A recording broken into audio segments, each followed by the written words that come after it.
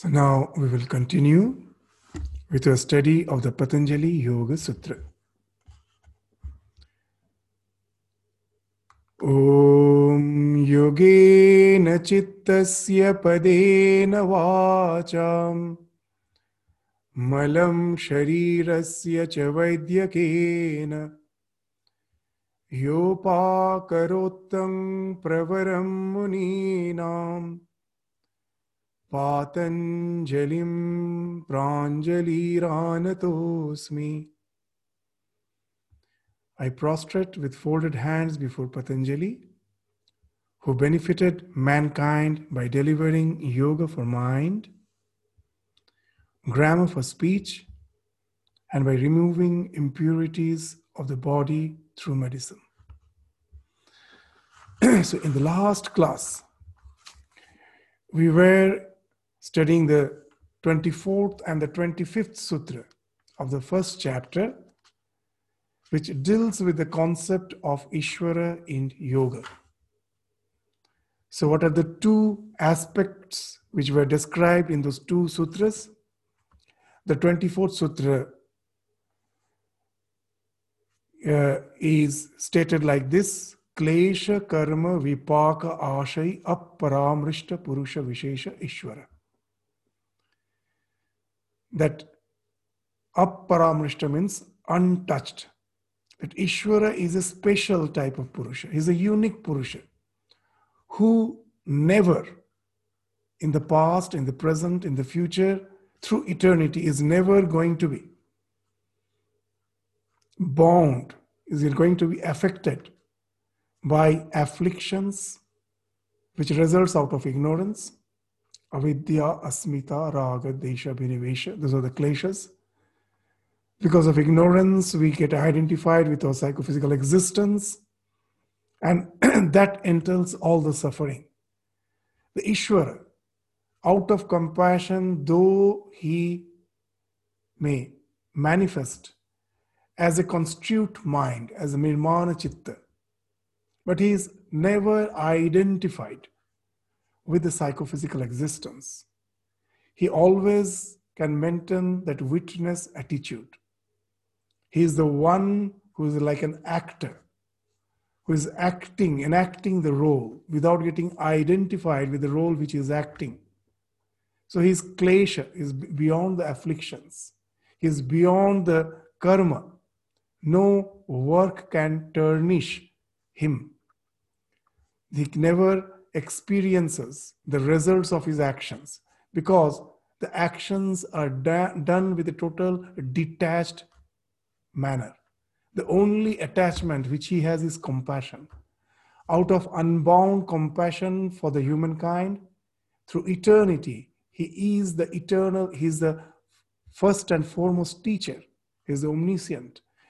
For just teaching the mankind, for teaching the humankind in the path of spirituality, so that they can also go beyond the afflictions. So he's always there.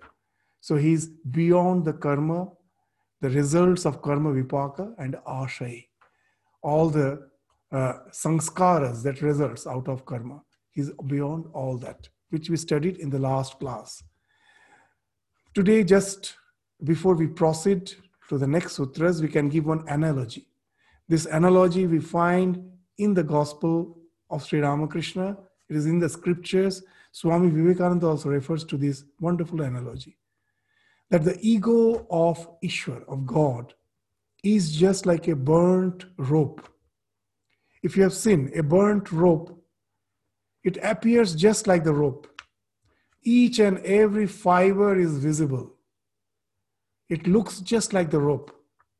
But you try to bind something with it, it is impossible. Immediately it will crumble into that ash particles. It looks that ash has the structure, the form of the rope, but you can never tie or bind something with it. So that's the ego of Ishvara.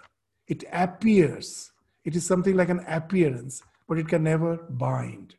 It is a burnt rope, which appears like a rope, but it has lost the power to bind anything. So that's the idea behind this Klesha Karma Vipaka Ashray Aparamrishta Purusha Ishvara. And in the next sutra, the 25th sutra, what we studied, that in him the omnipotence finds its maximum manifestation, which is something potential in all other beings. That we find that our knowledge is limited. But in our life, we find that our knowledge enhances. The moment the ignorance is removed, the knowledge enhances. So as if there is a potentiality to have more and more knowledge. But in Ishwara, for the case of God, for the divinity, the knowledge is always limitless. There is no limit. There is no obstruction. Nothing is there to filter out the knowledge of Ishwara. And why it happens, how it happens? Because of the previous thing. As he is beyond the afflictions, he is beyond all bias. It is our particular attachment to certain things of the world that we get biased. And that bias filters out our knowledge. Our knowledge gets distorted. In the Vedanta, and in the yoga and the Vedanta, there is a wonderful analogy. You will understand that. That how, because of our afflictions, our biases, raga, dvesha, abhinivesha, these are the afflictions, our attachment, inordinate attachments, our hatred, our fear, these are the bias which obscures our knowledge, which distorts our knowledge. How it distorts? A very nice analogy in yoga and in Vedanta. You will all appreciate it. What is that analogy? That in a park, there is some stump of a tree. That it was old, or in some storm, the tree has fallen and only the stump is remaining. Now it's the dusk. It's about to get dark. Now, a thief was running, fearing that the police may catch him. And from a distance, the thief sees the stump as the police. The police was in search of the thief. And the police saw the stump as the thief. The thief saw it as, out of fear, saw it as the police. Police in his search for the thief saw it as a thief. Some person was in search of his beloved. They were supposed to meet in the park. The man saw it as the beloved woman in whose search he was out. The woman sees it as the man. The father who was in search of the child sees it as a child. So what has happened? It is actually the stump of the tree. As per our biases, as per our likes and dislikes, that stump gets obscured. It gets projected as the thing which we like or dislike or fear. So now you will understand that how our afflictions, raga, dvesha, abhinivesha, our likings, dislikings, fear, our fight and flight response, our inordinate attachments, how they distort our knowledge because of the bias. The one in whom there is no affliction, they see the thing as it is. For them, there is no question of the knowledge getting filtered out or distorted. So Ishvara, being this klesha, karma, vipaka, ashray, aparamrishta, being untouched by all these afflictions, by the karma, its result. So his knowledge never gets distorted. There is no filtering factor for his knowledge. So he is the omniscient being, always there to help out mankind. In the previous kalpas, he was also there. In the present kalpa, he is there. In the future kalpas also, he is going to be there. He is the guru of the Adi Gurus. Because at the beginning of kalpa, those who get liberated in this kalpa, they may, out of compassion, continue with a construed mind to help out the other beings. But they also merge in when this kalpa is over, they are no more there with the individuality to help out others. But the Ishvara is the one who, at each and every kalpa, is there as the Adi Guru. He is the first one to impart the spiritual knowledge to the humankind, or to the beings of that kalpa. So that was a wonderful idea which we found of Ishvara, that he is all-knowing, he is always detached, his only attachment is his compassion, unbound compassion, selfless love to help out all those who are in the quagmire of ignorance. So that's the concept of Ishvara we saw has been discussed in from 24th to the 26th sutra. There's 24th, 25th and the 26th. Today we will take up the next sutra, the 27th. Now this concept of Ishvara we have. Now how to relate to him? How to relate? So for relating to Ishvara, we need the name. In our scriptures, you will find there are some words which we also use, but sometimes we don't understand its purport, its real meaning. They say that Nam Nami Abheda. The God is inseparable from his name. When you are calling on the name of God as if you are in communion with God himself, the name and the God, the relation is just like the flower and the fragrance. The way you cannot separate the flower from its fragrance. Essentially, they are as if the same. So here also, God is almost inseparable from his name. The moment you call on him and know it for certain, you are in association with him. So now this idea sometimes appears to be very poetic, but we don't understand the real purport of it. So today we will take up the 27th sutra and try to understand what's the idea of this inseparable entity of God and his name, how they are inseparable and how they are eternal. It is always, this relationship is there. It was in the past, it is, it will be there in the future. So first let us read the sutra. For that we will share the screen so that you can also refer to the sutra, and then we will continue with our discussion.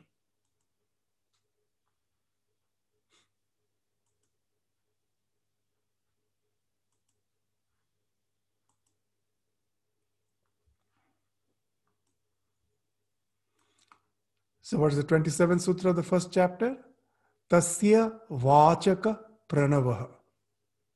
Om or Pranava. Pranava is the Omkara, is the Pranava Dhvani. So the Om or Pranava is Ishvara's Vachaka. Vachaka means name. The name of Ishvara is Om. So you will find a very interesting thing, that even in Hinduism, there are so many denominations. There are so many Vadas. Philosophies are there. Dvaita Vada, Vishishta Dvaita, Advaita, Yoga, Vedanta. But where we all meet, we all believe in this Om as the name of Ishvara. In all, when the devotees of Shiva is worshipping their God, you will find in the mantra Om is included. Whether it is the worshipper of Shiva or of Vishnu or of Krishna or of Rama, Om is something with which the mantra is as if bound. This Omkara Putita is enclosed. The name is enclosed with the Omkara, encapsulated by the Omkara. It is something common in all our denominations. That's why Swami Vivekananda had a desire that we should have a universal temple where there won't be any deity. In the altar, there should be an Omkara. In his lifetime, he couldn't materialize. After his passing away, when in Belur Math, in the place where his mortal remains were cremated, We have a small shrine of Swami Vivekananda there. In the downstairs, there is a shrine of Swami Vivekananda. And just to respect his feelings, on the upstairs, if you go, you will find there is an altar with the Omkara alone, nothing else. Why? There we all meet. That Om is the name of Ishvara.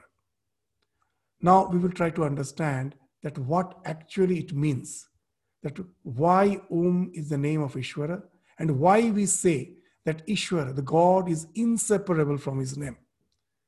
So now we will try to understand this idea, why God is said to be inseparable from his name. Now there are two types of knowledge: perceptual knowledge, conceptual knowledge.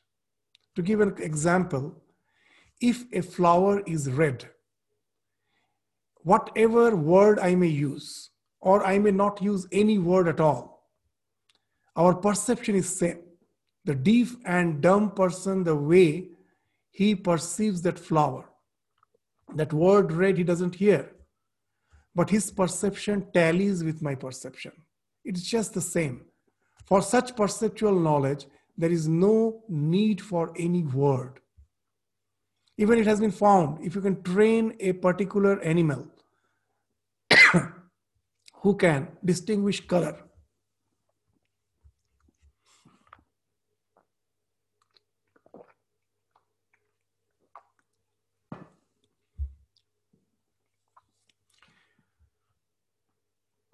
you will find a wonderful thing, that if you want it to, if the animal has been trained, that to keep some slides of particular color alternately, they don't know the language, you'll find they do it. So what it shows, that for anything which we perceive, for any perceptual knowledge, the language is not important. So for perceptual knowledge, actually there is no need for language. Language is not vital. It is secondary. For our some convenience we may use, and even if we don't use, we can have the perceptual knowledge even without the language. But for conceptual knowledge, the language is very important. To give an example, suppose a small child is walking along with an elderly person. An elderly person is holding a child and walking down the street. Now, unless someone says that the elderly person is actually the father of the young child, just by seeing, can you just have the knowledge that he is the father? No, it's impossible. Someone has to say that this is that he used to use that language, that word, father. He is the father, this is the relationship. This elderly person is the father of the child. The moment he uses that word, immediately that word decodes so many things. You know that he is the one who has given birth to his son. He is the one who is taking care of him, educating him, nourishing him. So all this comes to your mind. Unless that word father is uttered, it is impossible to find out what actually is the relationship between the elderly person and the young one. So here you will find, for conceptual knowledge, this father is the concept. Unless you use the language, it is almost impossible to have the knowledge of it.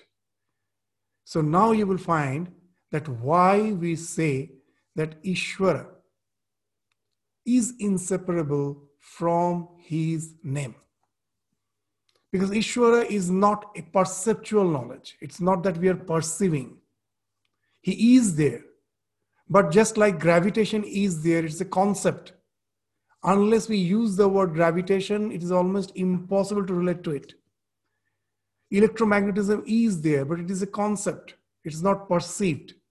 Similarly, it's not that Ishvara is not there, that it is something we are conjuring up in our fertile mind. No, he is. But it is conceptual, just like the gravitation, just like the electromagnetism. His existence is not perceived. And now that's why there's a word is becomes essential to relate to that existence of Ishvara. The moment I just use a word to designate Ishvara, immediately that word decodes so many things. What's that?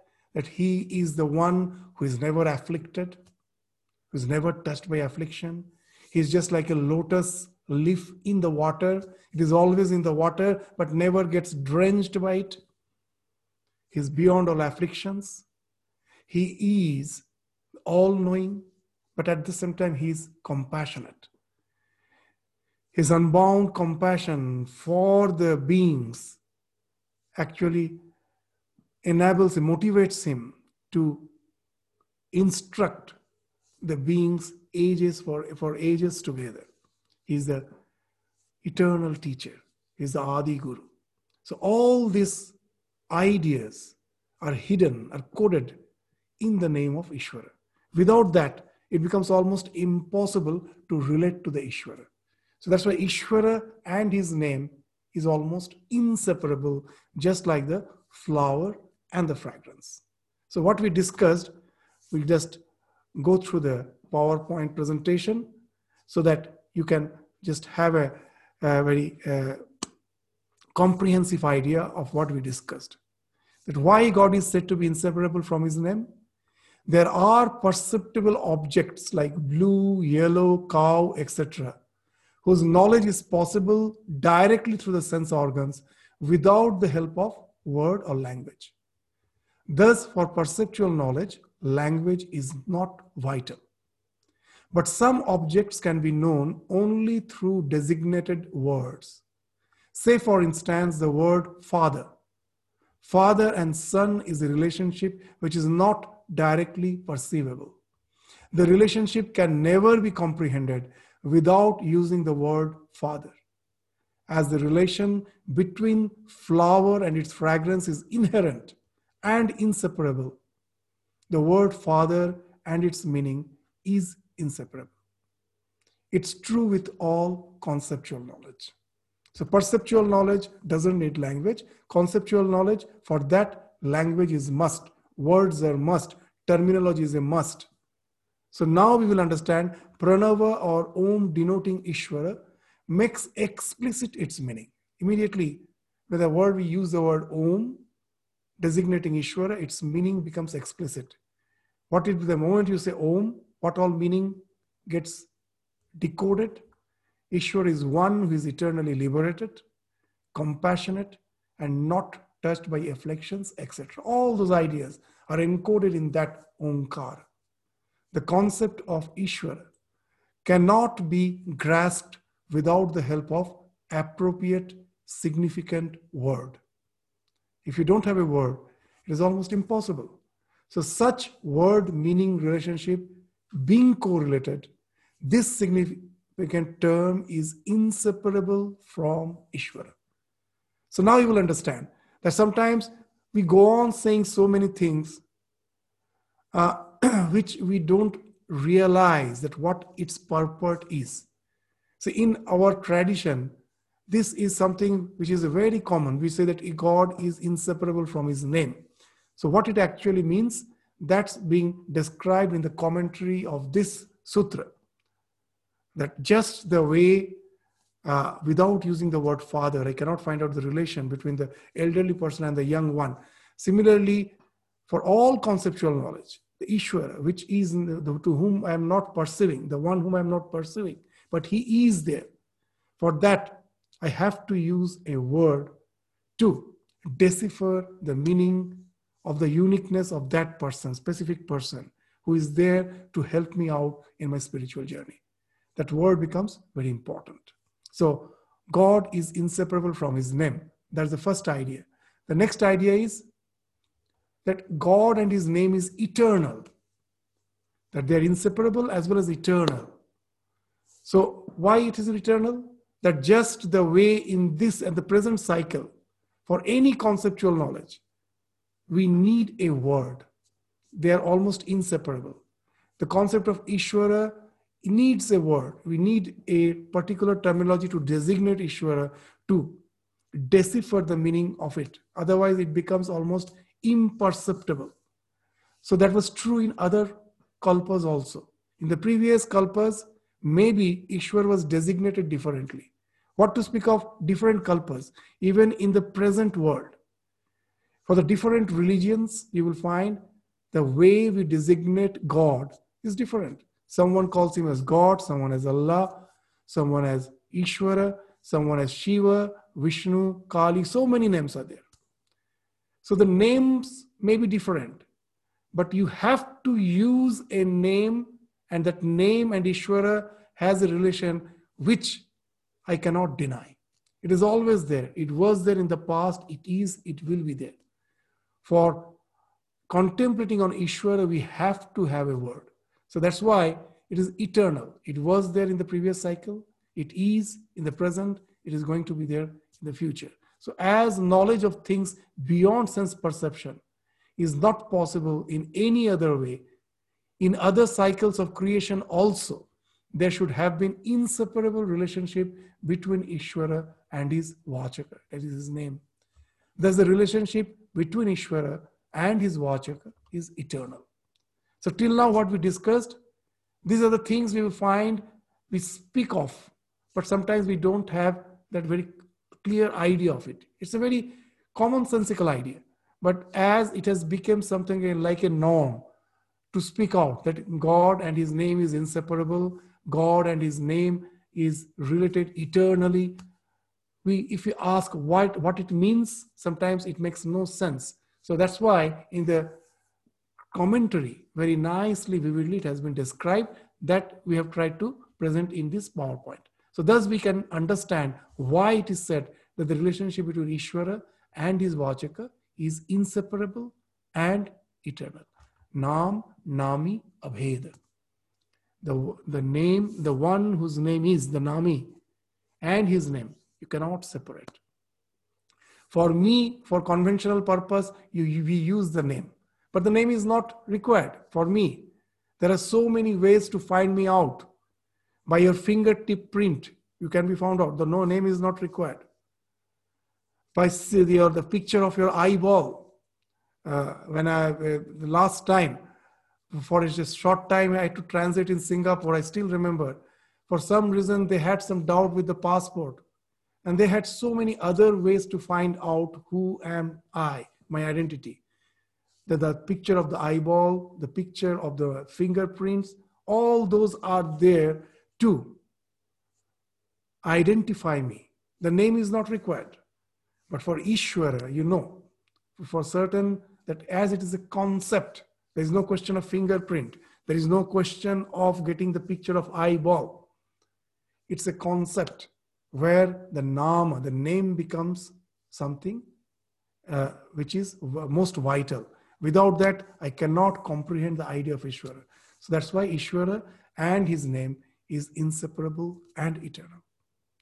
Now there are so many names of gods that we find there are so many names of gods in different religion, in different denominations. But in Hinduism, we find the basis where we all meet is that Omkar. That I may be a devotee of Rama, I may be a devotee of Krishna, I may be a devotee of Shiva, of some Durga, Kali. There are so many deities.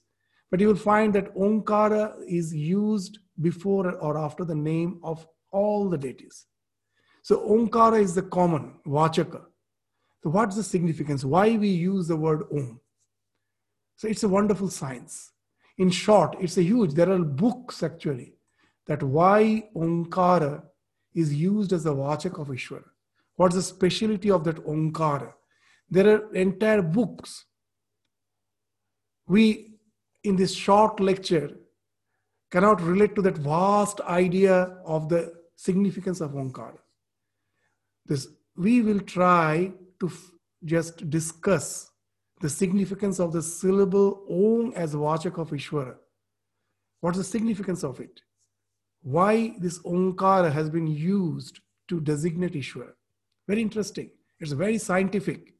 In a short, we'll focus, we'll try to have a comprehensive idea.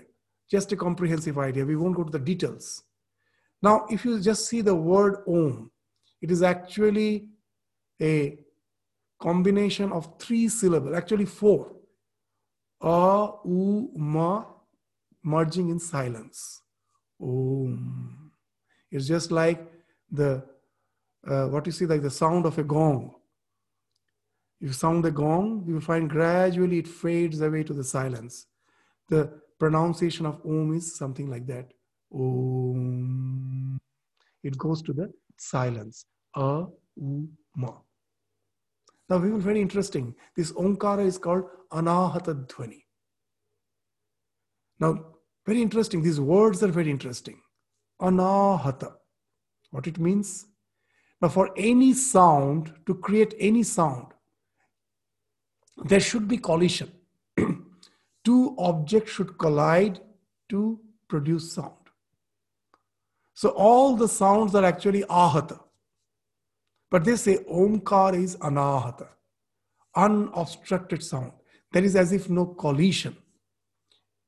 Why? It's very interesting.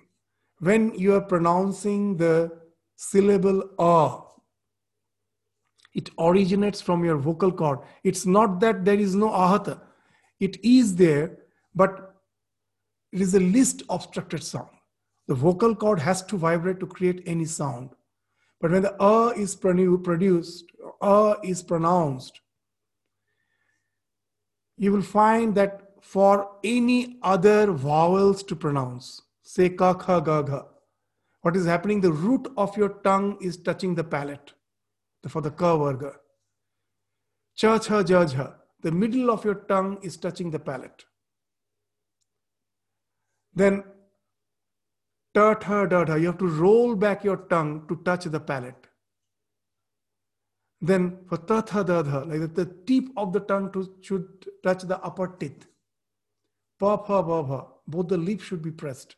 So what is happening? For all those alphabets to be pronounced, some part of your mouth has to touch some other part. There is an obstruction. There is as if a collision to produce that sound, and that collision limits that sound.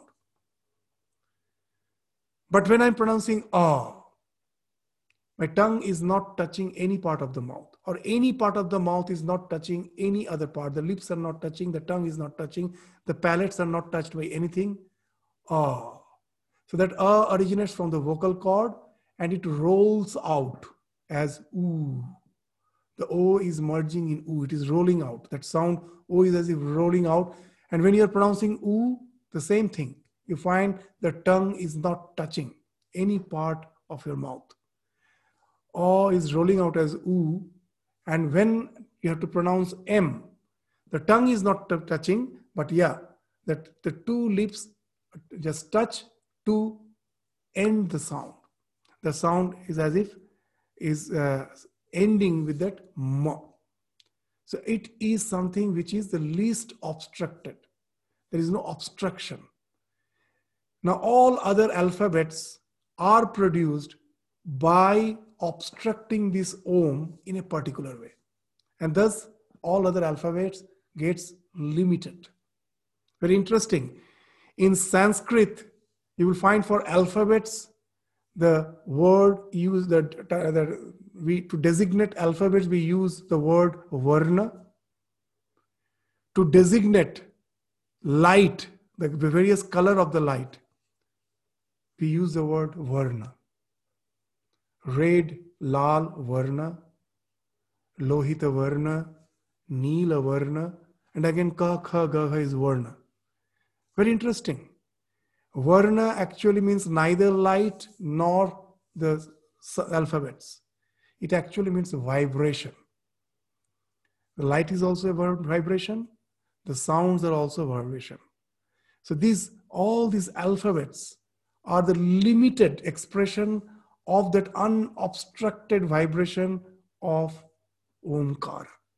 When the Omkara is getting obstructed, when the tongue is obstructing that Omkara in particular ways, all the other alphabets are produced. So what it means, all the alphabets, each and every varna, is a limited expression of that Omkara, which is Anahata. All other alphabets are ahata. The Omkara itself is the anahata. So all the varnas are actually the limited expression of anahata. Now, why Omkara is used as the Vachak, as the name of Ishvara? In our life, we all have potentially that all the knowledge which is supposed to be unobstructed. But because of our bias, because of our likes and dislikes, our fears, all that unobstructed knowledge gets filtered out in particular ways. When I'm pronouncing ka, Omkara is getting obstructed in a particular way. When I am saying cha, in some another way, it is getting obstructed. Similarly, for us, this varied humankind with so many tendencies, potentialities, with so many temperaments, for all, it is actually the biases which are getting obstructed in particular ways to create so many different personalities which are all limited. But Ishvara, being beyond all the bias, being beyond all the kleshas, nothing is there to obstruct his knowledge. His personality is something where there is nothing to filter out his knowledge. So now you will find that if I have to designate Ishvara with some name, then it becomes as if scientific to designate him with some syllable, with some terminology, which like Ishvara's knowledge is not obstructed, that sound also should be the least obstructed. The Omkara is the least obstructed, anahata sound. And that's why it is used to designate Ishvara, because of, as he is beyond all kleshas, nothing is there to obstruct filter out his knowledge. So the best way to designate him is Omkara. So let us just refer to the PowerPoint, this screen, that what has been mentioned here. That Om is anahata, that is unobstructed sound, which when gets obscured by tongue creates all other sounds. Okay? For example, the root of the tongue touching palate, as we were mentioning, that it produces ka, kha, ga, gha. Middle of the tongue touching palate, cha, cha, ja, ja, like that. Rolling tongue of the tongue to touch the palate, that becomes ta, tha, da, dha, like that. The steep of the tongue when touches the upper part of the teeth, then you get ta, tha, da, dha. When both the lips gets pressed, pa, pa, ba, ba, ma. So all those are obstructing the pronunciation of Omkara. Now Ishvara, being unbiased, is beyond all filters that obscure our knowledge. Hence he is omniscient. Our knowledge has filters, hence limited. The unlimited aspect of Ishvara's knowledge, which speaks of knowledge beyond all limitations or filters, is signified by the anahata or unobscured vachaka, that is the Omkara. So in a very short, in a nutshell, it's actually a vast science. In a very nutshell, we try to give an idea that how scientific the terminology Omkara is, which has been used to designate Ishvara. So how nicely it has been, this has been used. Now, is it only because that it has some thing to do with the unobstruction of the sound, of the anahata sound? Very interesting. You know that the scientific aspect of it is very interesting. In so many, that as we told, that Omkara has a lot of dimensions. You know, even we say, all the yogis say, that when you can calm down your mind, you will find anahata is not only coming from within. Throughout the universe, there is some primal sound, anahata dhvani. The yogi, by calming down the mind, can hear that. In our scriptures, it is mentioned. Previously, when I was studying the scriptures, initially I thought these all are with mystic. Does it really make any sense as per the scientific world is concerned? Very interesting, you know, when in the modern science, when the idea of the Big Bang was propounded, that the entire universe came out from a Big Bang. Now there are so many other theories. Some say it is not correct. Whatever it is, for our today's discussion, just let us try to understand that the science somehow have propounded the idea of the Big Bang. And there was a lot of opinions against it, that most probably something like that had never happened. Now, there were two scientists who got the Nobel Prize for discovering something wonderful. The famous telescope, I immediately forgot the name, through which the entire universe, they try to find out the stars, the galaxies, the movements of all the stars and galaxies, the constellations. Once it so happened, they tried to clean it. That huge telescope, they found that even when it was not focused to any of the stars, galaxies, some type of that radiations were actually recorded. So they couldn't find that even after cleansing, what is there that they're finding out. So they're thinking that most probably some bird has sat on it and some bird's dropping is on it. You know, the bird's dropping has some temperature when it's fresh. So that temperature most probably is picked up because it is very, very sensitive, those telescope. And that's giving the record of that radiation.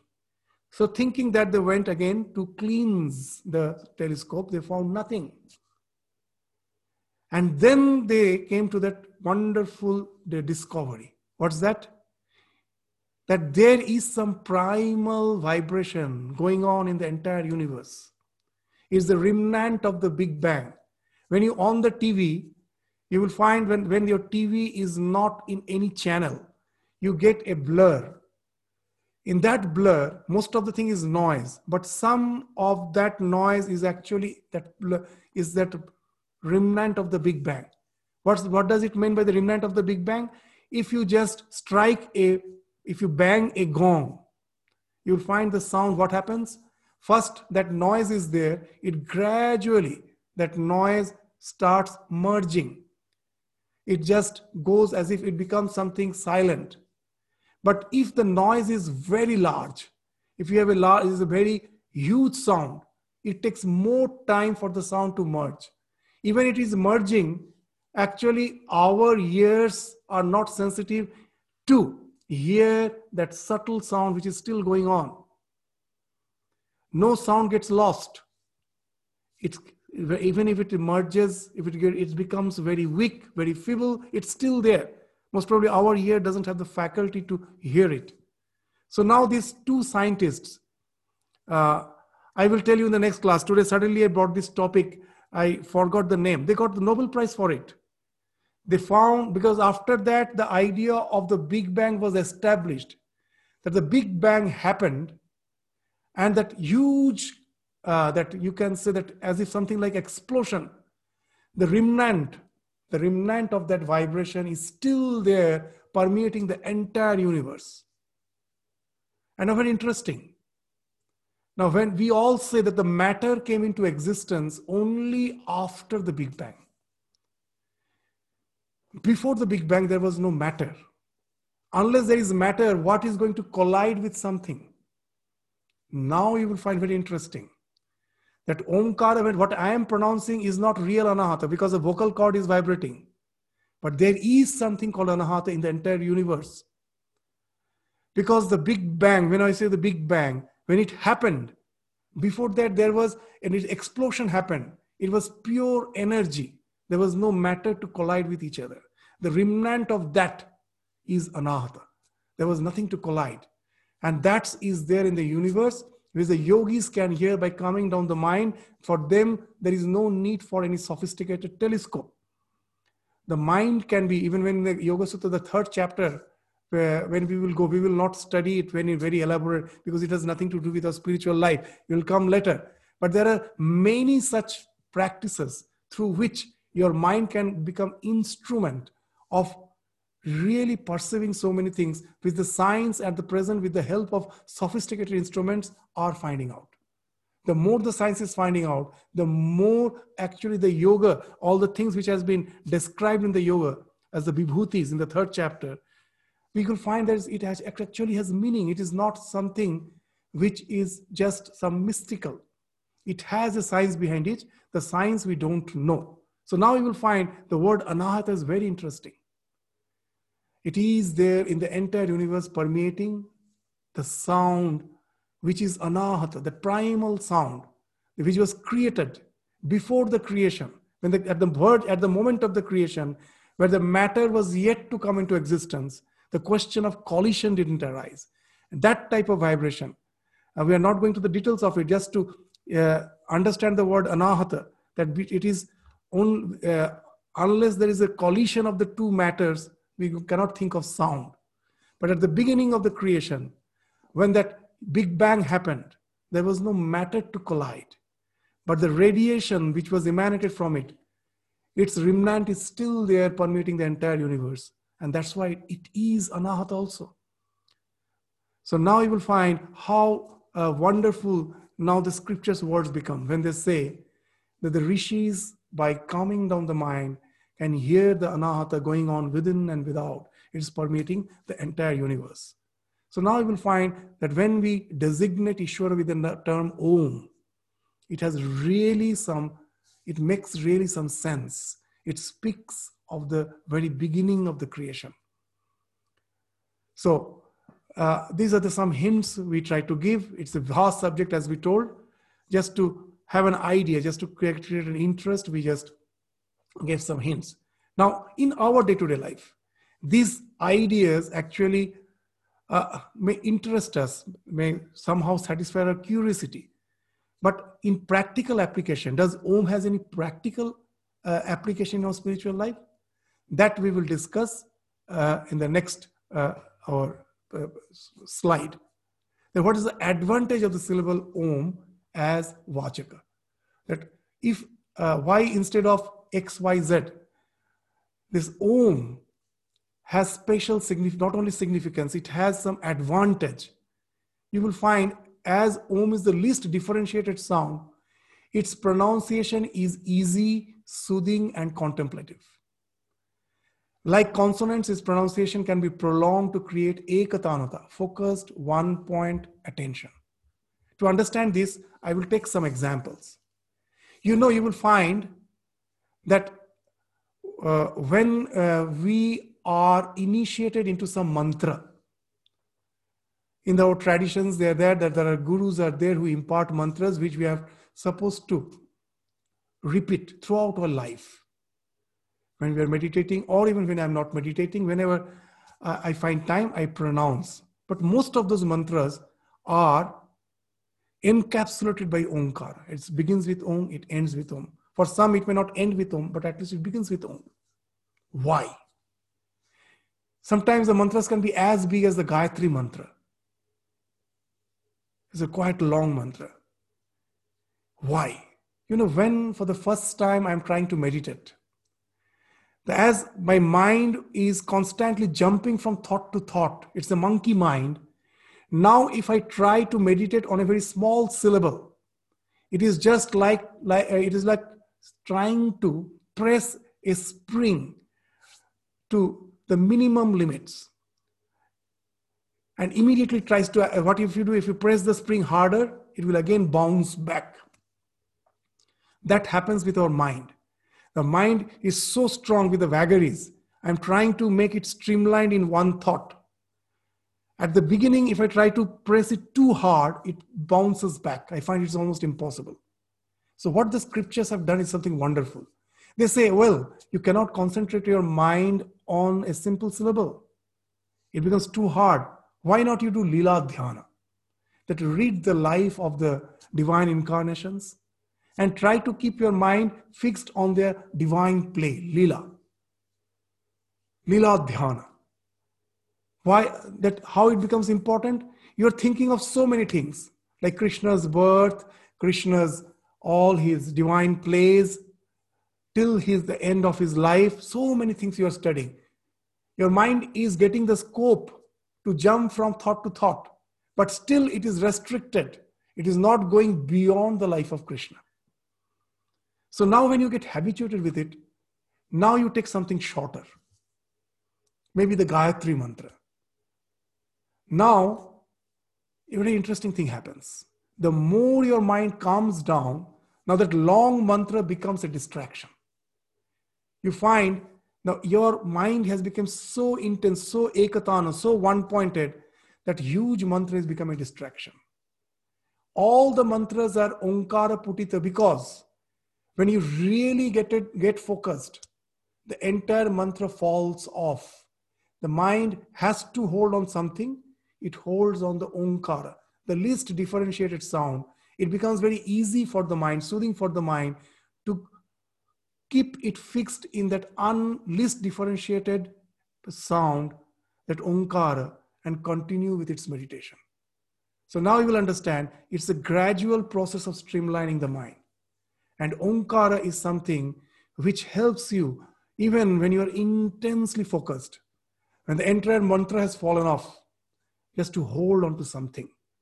In the Gospel of Sri Ramakrishna is giving a wonderful example that the kirtan was going on, where through the songs, the life of Krishna of Chaitanya Mahaprabhu was depicted. There are so many lines, and one of the person got so intoxicated, he started repeating only one line. What's that line? That speaks of the tremendous devotional fervor of Sri Chaitanya Mahaprabhu.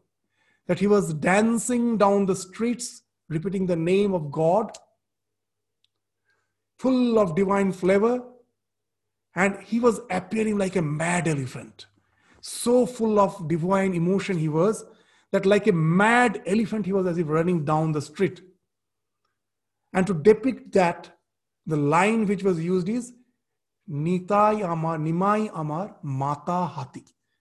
That Nimai is like a mad elephant. Nimai Amar Mata Hati. Now this line,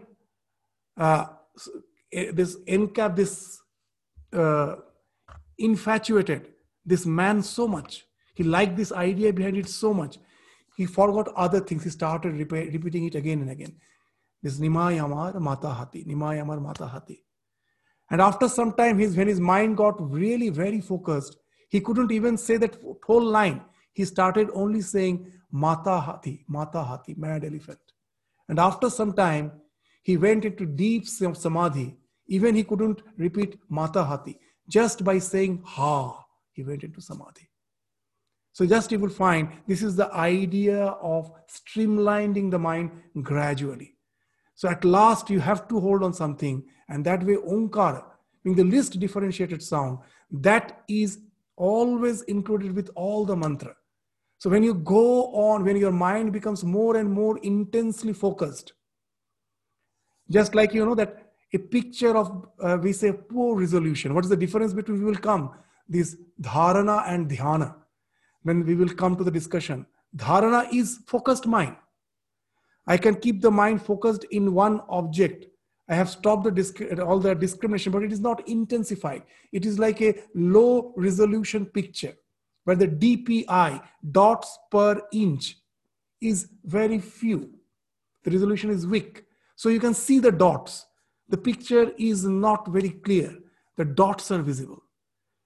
Now, you will find, if you go to just for developing that picture, they will say that it's a very low resolution. We want high resolution. If there are more dots, even if you enlarge, the picture appears to be a continuity. You don't see the dots. So the dharana and dhyana, this is the difference. In dharana, your mind is focused. It is not going distracted, but it is yet to be intensified. So you need a bigger mantra. To keep the focus, you need a bigger mantra. In dhyana, what happens? The mind has become more intensified. There are more dots per inch, as if. So there are more, the thoughts are repeating in a more intense manner, in a higher frequency. So now the entire mantra falls off. But it has to hold on to something. Omkara is there. There we again all meet. Whether you are repeating Om Shiva or Om Krishna. At last, when you are really in that highly focused state, all falls off. It is the Omkara with which the mind continues with the idea of Ishwara. That's a wonderful thing you will find. So as Om is the least differentiated sound, its pronunciation is easy, soothing, and contemplative. Unlike consonants, its pronunciation can be prolonged to create ekatanata, focused one point. When I say, so the consonants I repeat, it ends. It cannot be continued. This ekatanata, this focused, spontaneous flow comes from the pronunciation of Om, and that's how it makes the meditation easy. Not only that, when Om is uttered mentally, if you are correcting, you are mentally pronouncing Om in the correct fashion. So what's the thing happens? For all other sounds, it originates from the vocal cord and it moves out from your mouth. But you will find when you pronounce Om, you take a deep breath, and when you're breathing out with your eyes closed, you're pronouncing Om. The sound as if originates from your vocal cord and moves straight to the feeling is it moves. That when you're pronouncing Om, it gives the feeling something is moving from your throat to the crown of your head, the Sahasrara. And this feeling is utilized by the yogis for deeper contemplation. Its pronunciation gives that feeling that it is something. It's just like the rising of the Kundalini. From the throat, it goes to the Sahasrara, and it makes the mind tremendously focused. So that's why you will find that there's an advantage in using the Omkara. I can use ABCD, anything for the name of God. But why Omkara? It has a special, some advantage. It easily concentrates our mind. It is being the least differentiated sound, and it is such a sound which gives the feeling that it is not just simply coming out of the mouth. It is as if moving to the crown of your head, making your mind more focused. So yogis have understood the relationship between the verbal symbol and the three thing expressed. Once you have understood, now the next thing, tat japa, tat artha bhavanam. So whenever, even in your day-to-day life, japa is something which you can continue always. Even when I'm busy with my work, a part of my mind can go on repeating it. Whenever I have to keep the idea of Ishvara in my mind, I need that word. And the best word is the Omkara. If we can repeat it, and not only repeat mechanically, tat artha, its meaning should immediately come, just be revealed. Its meaning should be revealed. So then this becomes a wonderful way of Ishvara Pranidhana. Tat japa, tat artha bhavana. We will take up this 28th sutra again in the next class. It is also something speaks, it's very small sutras. The sutras are very small, but it has to be expanded. It's just small thing in which layers of meanings are hidden. And for that, we have to resort to the commentaries, the Vyasa Bhashya, the Vachaspati's commentary. There are so many commentaries. We have referred to them to prepare our PowerPoint presentation. We have not taken the text directly because the Sanskrit will make the thing very uninteresting. So we have just taken the idea from there and prepared this PowerPoint presentation. In the next class, that what this japa means, what this thought, the idea behind, reflecting on the idea behind that repetition of the mantra means, that we will take up again in the next class. With this, we stop our discussion today.